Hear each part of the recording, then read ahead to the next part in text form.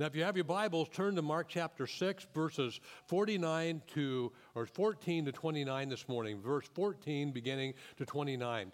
Friends, how many of you make decisions every day? We all do, don't we? The decisions we make often reflect the quality of life that we live. God made us with minds. He gave us intuition. He gave us the ability to have Him speak to us so that we could make decisions that honor Him according to His will and His word and His way. And sometimes what happens is we forget the opportunity we have to make decisions, and when we don't make decisions, we can end up in a lethargic place. But God says no matter what your place in life is, make decisions that honor me. If you're in a difficult relational situation, find a decision that honors me. If your bills are high and your funds are low, come to me and make a decision that will help put the pieces of your life back together. Sometimes when the decisions we make are us reacting or responding to something that happened to us. Peter Singe tells a story of speaking at the World Bank. He was an instructor at MIT Sloan School of Management, and he went there to give a presentation. And while there, he met a man by the name of Fred. And Fred revealed to Peter that he had been diagnosed with a terminal illness and given only a few months to live. So you can imagine when a person has that happen, they go through the point of denial. They go through all the different feelings and emotions associated with that kind of news. But he made a decision. He said, for no matter how long I am, whether it's 3 months or 4 months, what I'm going to do, I'm going to start living like there's no tomorrows. I'm going to just do what's important. I'm not going to do the things that don't matter. I'm not going to do the peripheral things. I'm going to do the things that are important and not do the things that aren't. And his life took on a scope because he began a different level of living because he began to live his life to the utmost. Well, some months later, a friend of his said, Fred, you might want to go and get another diagnosis. So he went to another doctor, and the doctor said that he told him that he'd been misdiagnosed, that he didn't have a terminal disease. He had an illness, but it was curable. And when he got that news, Fred said he began to weep. He began to cry. Now, why did he cry? Friends, he didn't cry because he was going to live. He cried because he was afraid that his life would go back to the way it used to be, where he would do the things that are unimportant. He would get caught up in a life of not doing those things that really matter. Let me tell you this to begin with this morning. God wants every one of us, He wants you and He wants me to live a life that matters. And sometimes if I can get in a situation because I want to please someone, I'll do something that are lower down on the priority pole than I should be doing. And what we need examples. How do you live life to the best? How do you make good decisions that are going to matter in your relationships and matter in your life? Well, the story we're looking at this morning is an example of two men who made decisions. John the Baptist was a man who made great decisions and honored God. Herod Agrippa was a man who made poor decisions and ended up living his life without God. Let's read the story beginning with verse 14, and then we're going to talk about what's going on here. Verse 14, King Herod heard of it, for Jesus, his name had become known. Some said John the Baptist had been raised from the dead. That is why these miraculous powers are at work in him. But others said he is Elijah, and others said he is a prophet like one of the prophets of old. But when Herod heard of it, he said, John, whom I beheaded, has been raised. For it was Herod who had sent and seized John and bound him in prison for the sake of Herodias, his brother's wife, because he had married her. For John had been saying to Herod, it is not lawful for you to have your brother's wife. And Herodias had a grudge against him and wanted to put him to death, but she could not. For Herod feared John, knowing that he was a righteous and holy man, and he kept him safe. When he heard him, he was greatly perplexed, and yet he heard him gladly. But an opportunity came when Herod on his birthday gave a banquet for his nobles and military commanders and the leading men of Galilee. For when Herodias' daughter came in and danced, she pleased Herod and his guests. And the king said to the girl, ask me for whatever you wish, and I will give it to you. And he vowed to her, whatever you ask me, I will give you up to half of my kingdom. And she went out and said to her mother, for what should I ask?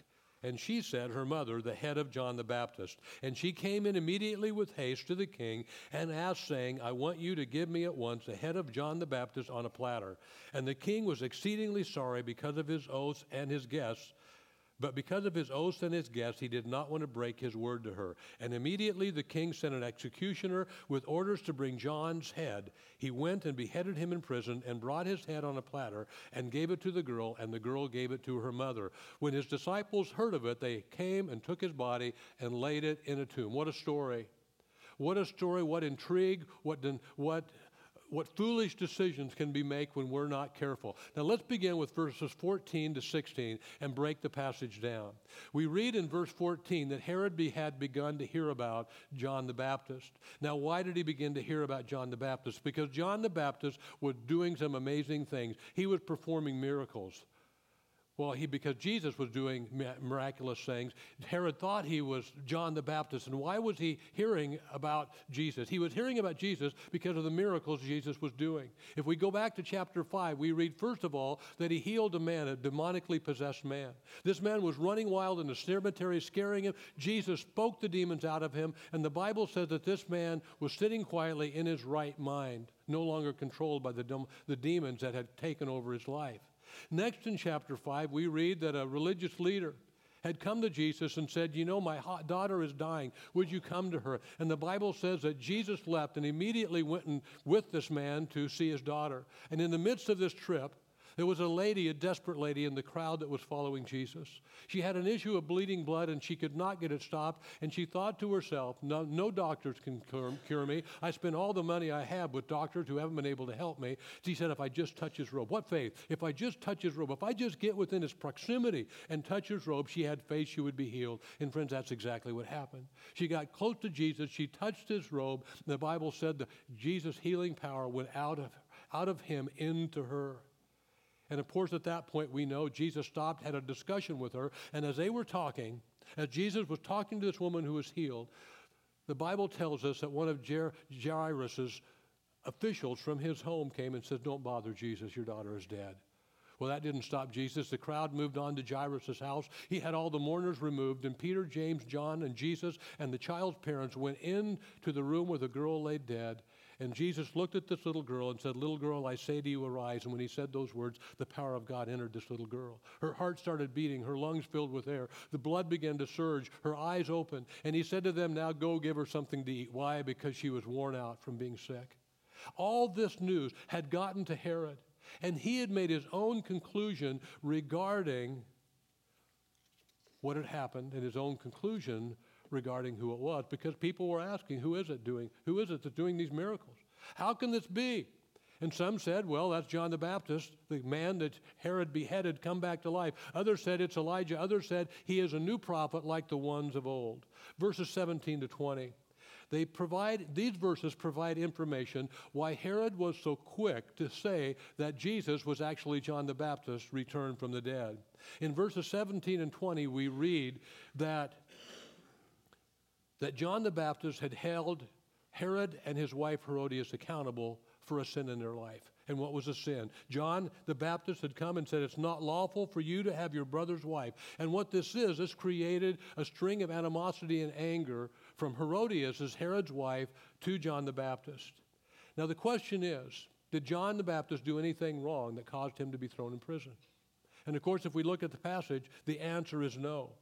Herodias wanted John not only thrown in prison, Herodias, Herod's wife, wanted him killed. Now, why did she want him killed? Because John was going around teaching and telling people that the relationship that she had with King Herod was an illicit relationship. See, Herodias was married previously to Herod's half-brother. He had seduced Herodias and asked, come and marry me. And not only that, Herodias was the daughter of another one of his half-brothers, so she was also his niece. So John made it plain, I'm going to tell the truth about you. First of all, you're committing adultery, and second of all, you're committing incest. And John went and he began to tell everybody, and in fact, the Bible says that what he did, he came to Herod himself and said, it is not lawful in the Jewish law for you to have your brother's wife. So what did this do to Herodias? What did this do to Herod? Well, Herodias hated the fact that John had exposed what was going on in their life, and she wanted him to pay. So Herod threw John in jail, not because of anything John had done, but to appease his wife and to have truth be known. See, friends, if there's one thing we know about John the Baptist is that he was a truth teller, and he didn't water down the truth. He was a man of immense courage and immense moral strength. He denounced sin and called people to radical repentance. He didn't pussyfoot around the issues. He didn't come and say, well, just what do you think it is? He said, this is the area of your life that needs to be transformed. And in fact, at one time, he called the religious leaders a brood of vipers because of how they were poisoning and attacking the people. So from all this, John begins to come to the conclusion that Jesus was in fact John the Baptist, and he was returning to make Herod pay for what he did to him. Anger is a horrible thing, friends. That's what had filled Herodias' life.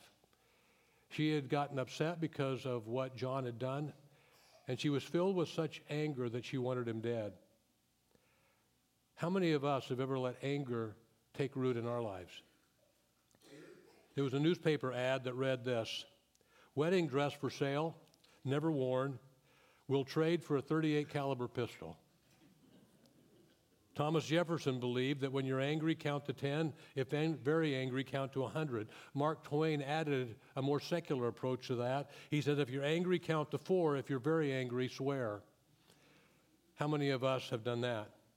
You might have heard of the man who was told by his doctors that he had rabies, and when the man found this out, he immediately began to pull out a piece of paper and a pencil and began writing, and the doctor said no. He's thinking he was writing out his will. He said, you don't have to worry. This is not a terminal illness. We can cure you. You don't have to write a will. And the man said, I'm not writing out a will. I'm writing out a list of people that I want to bite. See, what happens if we are not careful with anger? It takes root in our lives.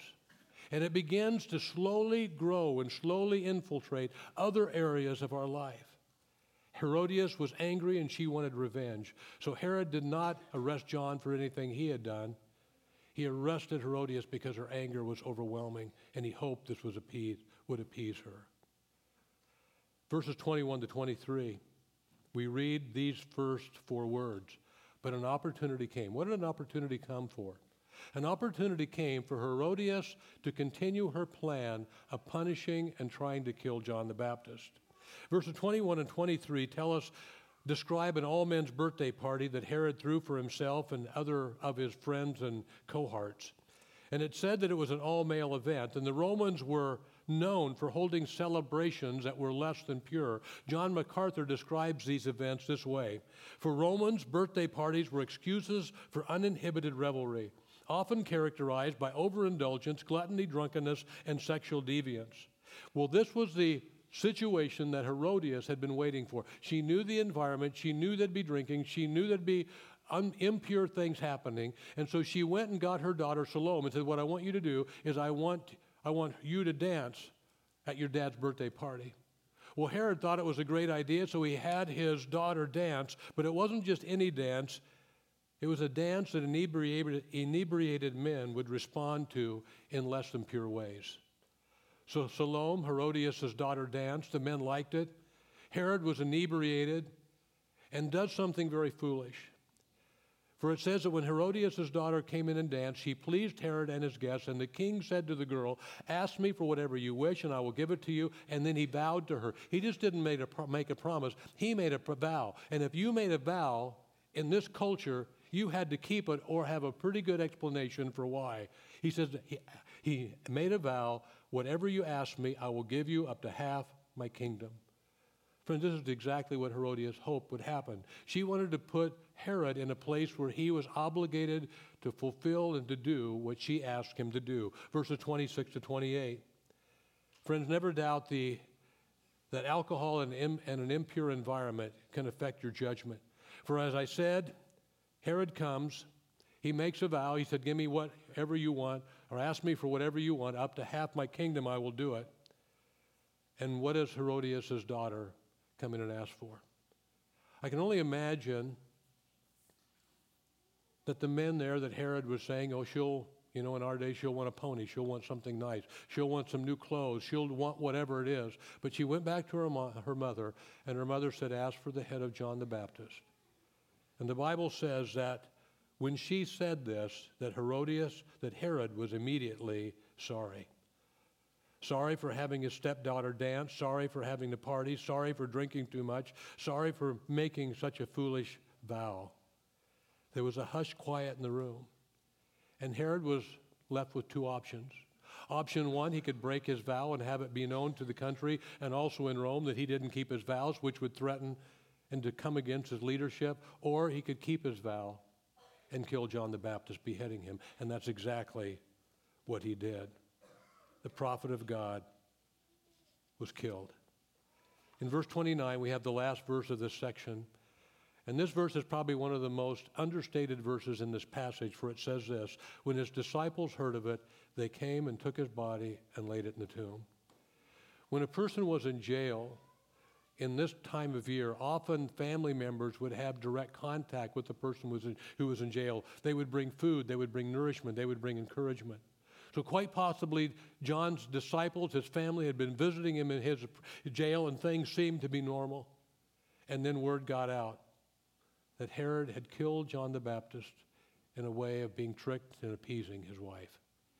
Can you imagine the grief, the pain, the hurt the disciples of John the Baptist had as they came and took his headless body and buried it in a tomb? Now they had all their emotions to deal with. This story talks about the courage of John, the uncontrollable anger of Herodias, the weakness and foolishness of Herod, and the anguish of John the Baptist's disciples. So what do we learn from this story? What is it that you and I can take from this story and say, God, implant these truths upon the on my conscience, in my heart, and in my mind? Number one, the first thing we learn is that guilt leads to fear and inner turmoil. Guilt leads to fear and inner turmoil. Why did Herod believe that John the Baptist had come back from the dead? He believed that because of what he had done to John the Baptist. John the Baptist was not put in prison. He wasn't killed because of anything he had done. He was killed by a crazy Roman king that knew he had done something wrong. See, the only reason that the king would make the assumption that this was John the Baptist come back to life, he was always looking over his shoulder. He knew that he was doing something wrong. And when he saw Jesus, he said, that is not Jesus. That's John the Baptist who is coming to make me pay for what I've done to him. The impact of guilt on our lives can be tremendous. Sir Arthur Dole decided to play a trick, a practical joke on his friends. So he sent each of them a message, a telegram. And the telegram said this: flee at once, all is discovered. Within 24 hours, all 12 of the men had left the country. They had spent their life looking over their shoulder, guilt playing a major role in everything they did. Guilt can cause us to spend so much time looking back, we can't look forward or enjoy the present. So what's the solution? The solution is when we sin, we confess. 1 John 1:9, if we confess our sins, he's faithful and just to cleanse us from all sin, to forgive our sins and cleanse us from all unrighteousness. James 5:16, therefore confess your sins to one another and pray for each other that you may be healed. So what is God's message to you and me through this? First of all, when you and I sin, the first thing we are to do is to confess, to get rid of the guilt, to allow the guilt to be a motivator of saying, I don't want to live this way the rest of my life. So whatever it is, large or small, to confess it. I had a situation this week where I saw something that published that shouldn't have been published, and I made a phone call to the person that did it, and I was too aggressive in sharing that, and I ended up realizing, man, I went way overboard on this. So I called the person and left a message, wasn't able to talk with them, and say, you need to know I'm sorry. I over-responded. Now, you know what I could have done? I said, well, I could have justified that, saying, well, it was the right thing to do in that situation, friends, but what the Spirit of God was telling me, he said, Barry, you were too rough.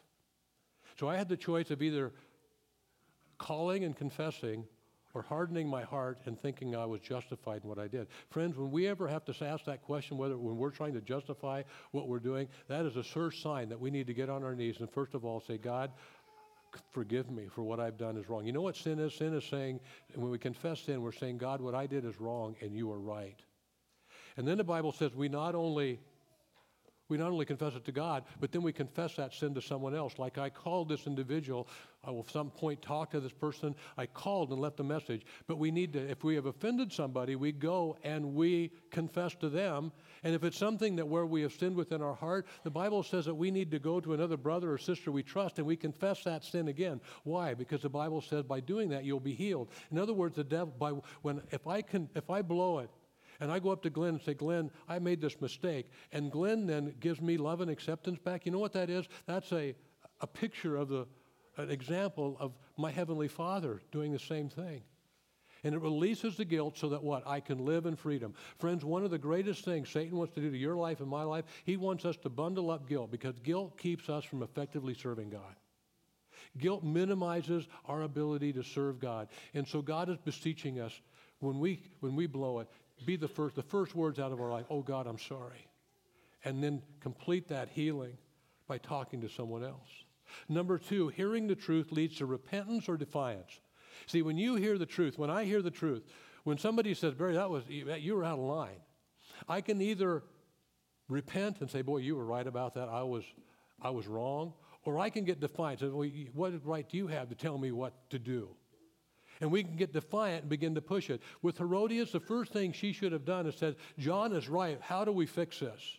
But the Bible says that she chose not to do that. She chose to be defiant. She pushed against John. She pushed her husband to silence John. And defiance, friends, that never stays in one place. It grows. It becomes greater and greater until our life becomes consumed with the defiance that would be fixed if we would just be willing to confess. The Bible says that defiance will grow into bitterness, and Hebrews 12 says this, see to it that no one fails to obtain the grace of God. What a great statement. You and I are not to fail to receive God's grace. It is here, it is available in abundance. And the Bible says that when we blow it and we avail ourselves of God's grace, that we are forgiven. He says, first of all, see to it that no one fails to obtain the grace of God, that no root of bitterness springs up and causes trouble, and by it many become defiled. How many of us have got in trouble, more trouble, because we've covered a sin rather than confessed it? One sin leads to another sin, leads to another sin. We cause more trouble. And what does it say? It will be defiled. You know what the word defiled means? To make dirty, foul, or unclean. So what is the solution? Again, to repent. Repent of your bitterness. Follow the instructions of Ephesians 5 and Colossians 3, where Paul in both those sections say, and get rid of all anger, bitterness, strife. Get rid of it. Get it out of your system. Get it to the point where it no longer has a hold on your life. Again, when we repent, we're saying, God, I was wrong. You were right. Forgive me. We take His grace and we move ahead with a new understanding of who God is. So you know what should motivate us to serve God, friends? The grace of God that forgives us. The grace of God that heals us. The grace of God that cleanses us. The grace of God that takes a broken vessel like me and you and makes us what? Makes us whole in His eyes for His purposes, for His glory. One of the things we are so hesitant to do, to repent and confess. I hate having to tell my wife I'm sorry. I hate it. That's not right. I don't hate it. I find it very hard to do. Because when I do that, first of all, I have to admit. Number 2, I have to make myself vulnerable. So I have to swallow the pride and realize that because Joy loves me, she is going to tell me the truth. Because why? Because she wants me to be a better man. You know what God wants? He wants you and I to be better people. He wants you and I to be His church. He wants us to be His children in a way that expands what we can do because we're filled with His love and with His mercy. Number 3, a righteous, holy life is noticed. If there's one thing that is true about John the Baptist, people knew that the man was a holy and righteous and good man. He was a good man. And because of that, Herod tried to save him. He knew he was a holy and righteous man. So he put him in jail basically to tuck him away to protect him from being killed by his wife. So the question is how do we get our life to be righteous? How do we get to be noticed for being righteous and good and holy? The only way that happens, friends, is by you and I being close to God. When we get into His Word and we read it slowly and we meditate on it, and as we're reading, we say, Holy Spirit, help me to understand it with an open heart. When we pray with openness, worshiping God, admitting our sin, and then humbly asking for His help. Friends, the degree of our holiness will be exactly connected to the degree of the relationship we have with God. Psalm 37 says this, trust in the Lord and do good. Dwell in the land and enjoy safe pasture. Take delight in the Lord, and he will give you the desires of your heart. Commit your way to the Lord. Trust in him, and he will do this. What are these verses saying? It's talking about a relationship with God, that we are to trust in him, that we are to take delight in him, we are to commit our way to him, we are to be obedient. And if that happens, then this next verse happens. He will make your righteous reward shine like the dawn. He will make your righteous reward, a reward of righteousness, that you are a righteous person. It'll be like the sun rising every day. People will know, boy, there's Joe. He is a righteous man. As we are close to God, God's righteousness becomes a part of our life. And your vindication like the noonday sun. In other words, we will be seen above reproach, and people who are following God and being transformed. A noticeable holy life is a result of maintaining an intimate, close walk with Jesus. Number 4, authority without accountability leads to an abuse of that authority. Do you believe that? That authority without accountability can lead to an abuse of that authority. Friends, I wish I could say that every leader was so pure in heart that they could have unlimited authority and not mess up with it.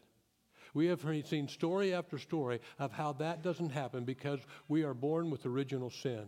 King Herod was isolated. He was left to himself, to his own wisdom, to his own weaknesses, to his own lack of discipline. And this is it. A lack of discipline will overshadow your greatest strength. A lack of discipline in my life and in your life will overshadow our greatest strength. And what that means is we can have wonderful gifts, wonderful strengths, but if we blow it in too many areas, what are people going to remember? They're going to remember our undisciplined nature. They will not remember how holy or good we are or what our strength was when we did it outside the power of God. What would have happened if Herod would have had a group of men surrounding him that he knew loved him and would give him good and godly counsel? And before he made any big decisions about anything, he would go to these men and ask for their direction. They would have encouraged him not to commit adultery. They could have warned him about hosting events where drinking and other forms of debauchery are present, where that can go on. He would have had their thoughts in his head when he was tempted to make a vow that he didn't know what the outcome would be. What's the solution? Seek accountability and godly counsel. Seek accountability in your life and in my life. Seek accountability and godly counsel. Pray and look for godly men and women who are 2 or 3 steps ahead of you, men and women that you can trust, men and women that you can go to, and you can say, I need help with this. What am I missing here? Is there something else I need to be doing? And you are open to receiving counsel from people you respect. And friends, when we begin to do that, first of all, our stress level goes down because we're not carrying it alone. And number 2, we make better decisions and we live better lives. Seek accountability and godly counsel. If you are a leader, if you are in a position of leadership over others, do not be afraid to ask the hard questions. If you are a man and have close friends, do not be hesitant to ask those close friends questions that will help them live godly lives. To be so committed to those you are close to that you risk being misunderstood in order to ensure that there are no gaps through which that person might fall. Number 5, there is a cost associated with doing what is right. John did what was right, and there was a tremendous cost. He was murdered. King Herod didn't do what was right, and there was a cost associated for him too. These men were 2 opposites. Let me read what Kent Hughes, how he describes these 2 men, how he compares them. John was austere and simple. Herod was flamboyant and ornate. John was righteous. Herod was a man addicted to indulgence in sensual pleasures. John was a man of immense moral courage. Herod was a man who lived in spineless reality. John was a man who kept his conscience and lost his head. Herod was a man who took John's head and lost his conscience, the death of his soul. What is the solution? When we are tempted to go either way, do what is right, period. Do what is right, and trusting the God of heaven to sustain and keep you. Number 6, weak morals collapse under pressure. Weak morals collapse under pressure. When having to choose between his moral convictions, knowing what was right, and pleasing those around him, Herod's morals collapsed, and he avoided doing the right thing and ended up in inner turmoil. So what can you and I do to make sure that our morals do not collapse when when we are given a choice, either to do right or to surrender and do what is easy? What do we need to do? We need to know what we believe and stand strong. We need to know what's right. We need to know what we believe. We need to know our limits. We need to know our boundaries. We need to decide beforehand what you're willing to die for, because the day will be coming when we might have to make that choice. What is your list of moral convictions that you will not surrender? What will you refuse to sit for? What will you stand in the gap to protect? How will your moral character, your values, your virtue be described in your future at your funeral? Will you be described as a bending stalk of celery or as a solid rod of steel when it comes to standing for what God has called us to stand for? Remember that if we do not stand for something, we can be in danger of falling for anything. What is our moral fiber? What is it in my life that I have said, I will not give into this, I will not do that, I will not go there, I will not participate in this. This is what I believe in truth. Know what you believe and stand firm. Number 7, our decisions impact and affect other people. Did Herod's decision to murder John affect people? It affected more people than we knew. I can only imagine, as I said, the grief of John's disciples having to come and take his headless body. What a horrible thing to have to do. And bury it in a tomb. Friends, never doubt that your decisions, good or bad, will affect others. And the closer you are to a person, the greater the impact each of the decisions you make will be on them. A person can say, I'm my own man, I'm my own woman. I can do whatever I want, and they'll just have to deal with it. But why would we want to purposely make any decisions that would negatively affect those whom we love, apart from standing up for what is right? What is the solution? Make good and godly decisions. And this comes from being with God, having moral conviction. Spending enough time with God that we are prepared to make good and godly decisions, and also that we have a group of people around us that are pouring into our life so that we have the support of others individuals who can share with us, ask us questions to help us make the decisions we need to make. Friends, the bigger the decision there is to make, the more input you need into that decision. The more time and prayer you need to give in seeking God's will for what that decision might be. Commit yourself to making decisions that honor God and are true to His Word. Decisions that take into account those around you and take into account your responsibility to your Heavenly Father. On June 22nd, 1878, every store in Princeton, New Jersey was closed. The stores were closed because of a funeral.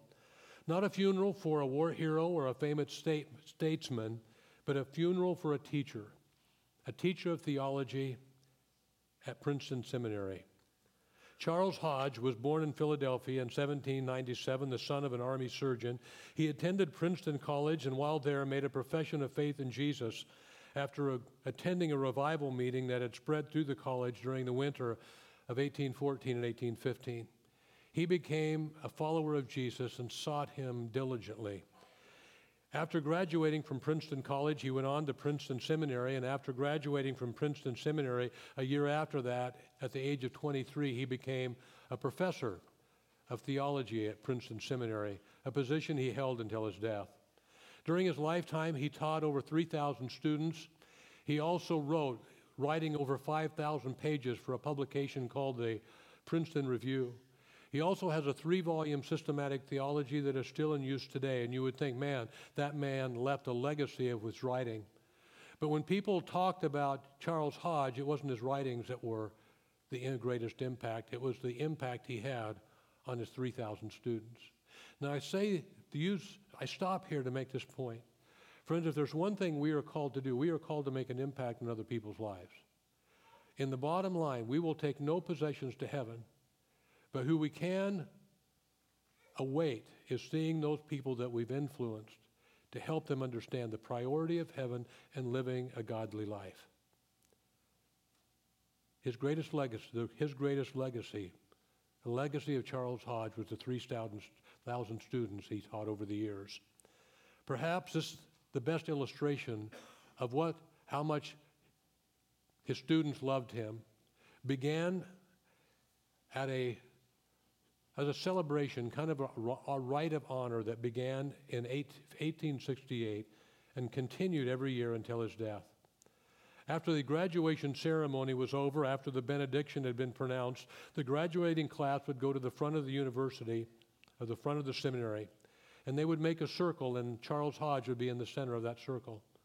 And they would sing several verses of the hymn, "All Hail the Power of Jesus' Name," and then they would rent that circle in tighter, and so the men were shoulder to shoulder, and they would cross their hands, and they would hold the hands of the other seminary students on beside them, and together with him in the middle, they would sing the song, "Blessed be the tie that binds," and then another doxology would be given. And after the benediction, Hodge would shake hands with each student, and they all went their own ways to minister and live out the gospel. When Charles Hodge died, the entire town of Princeton closed down to honor this man. A former student who gave the address at his funeral said this: "When due allowance is made for all his intellect and his learning, the chief power was in his goodness, not in his writings. Christ was enshrined within his heart and was the center of his theology and life." And the student continued, "The world shall write upon his monument the word great, but we as students wrote upon it good. He was a good and godly man." Charles Hodge had chosen well. He had chosen Christ above all. He had chosen and asked that the goodness of Christ, the holiness and righteousness of God, the humility of a follower of him would be evident within his life. The funeral procession moved slowly down Witherspoon Street to the cemetery, where his sons laid their father in a grave next to the wife of his youth. They read once more the inscription that Hodge, as a grieving husband, years before had placed on his wife's tombstone, which read, "We lay you gently here, our best beloved, to gather strength and beauty for the coming of the Lord." What does that say?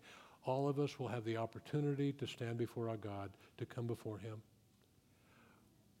What will be said at our funeral? What will be remembered in heaven? May it be said, friends, that we made good choices, that we followed the example of those who were godly men and women, and that our lives too reflect the character of godliness, of goodness, of holiness, because we serve a God who loves us, we serve a God who cares, and we serve a God that we are to imitate and be transformed into his image. Friend, we are never going to do that perfectly, but that does not take away our responsibility to seek him with all our hearts. May we do that. May we live for his glory, and may we strive for his goodness.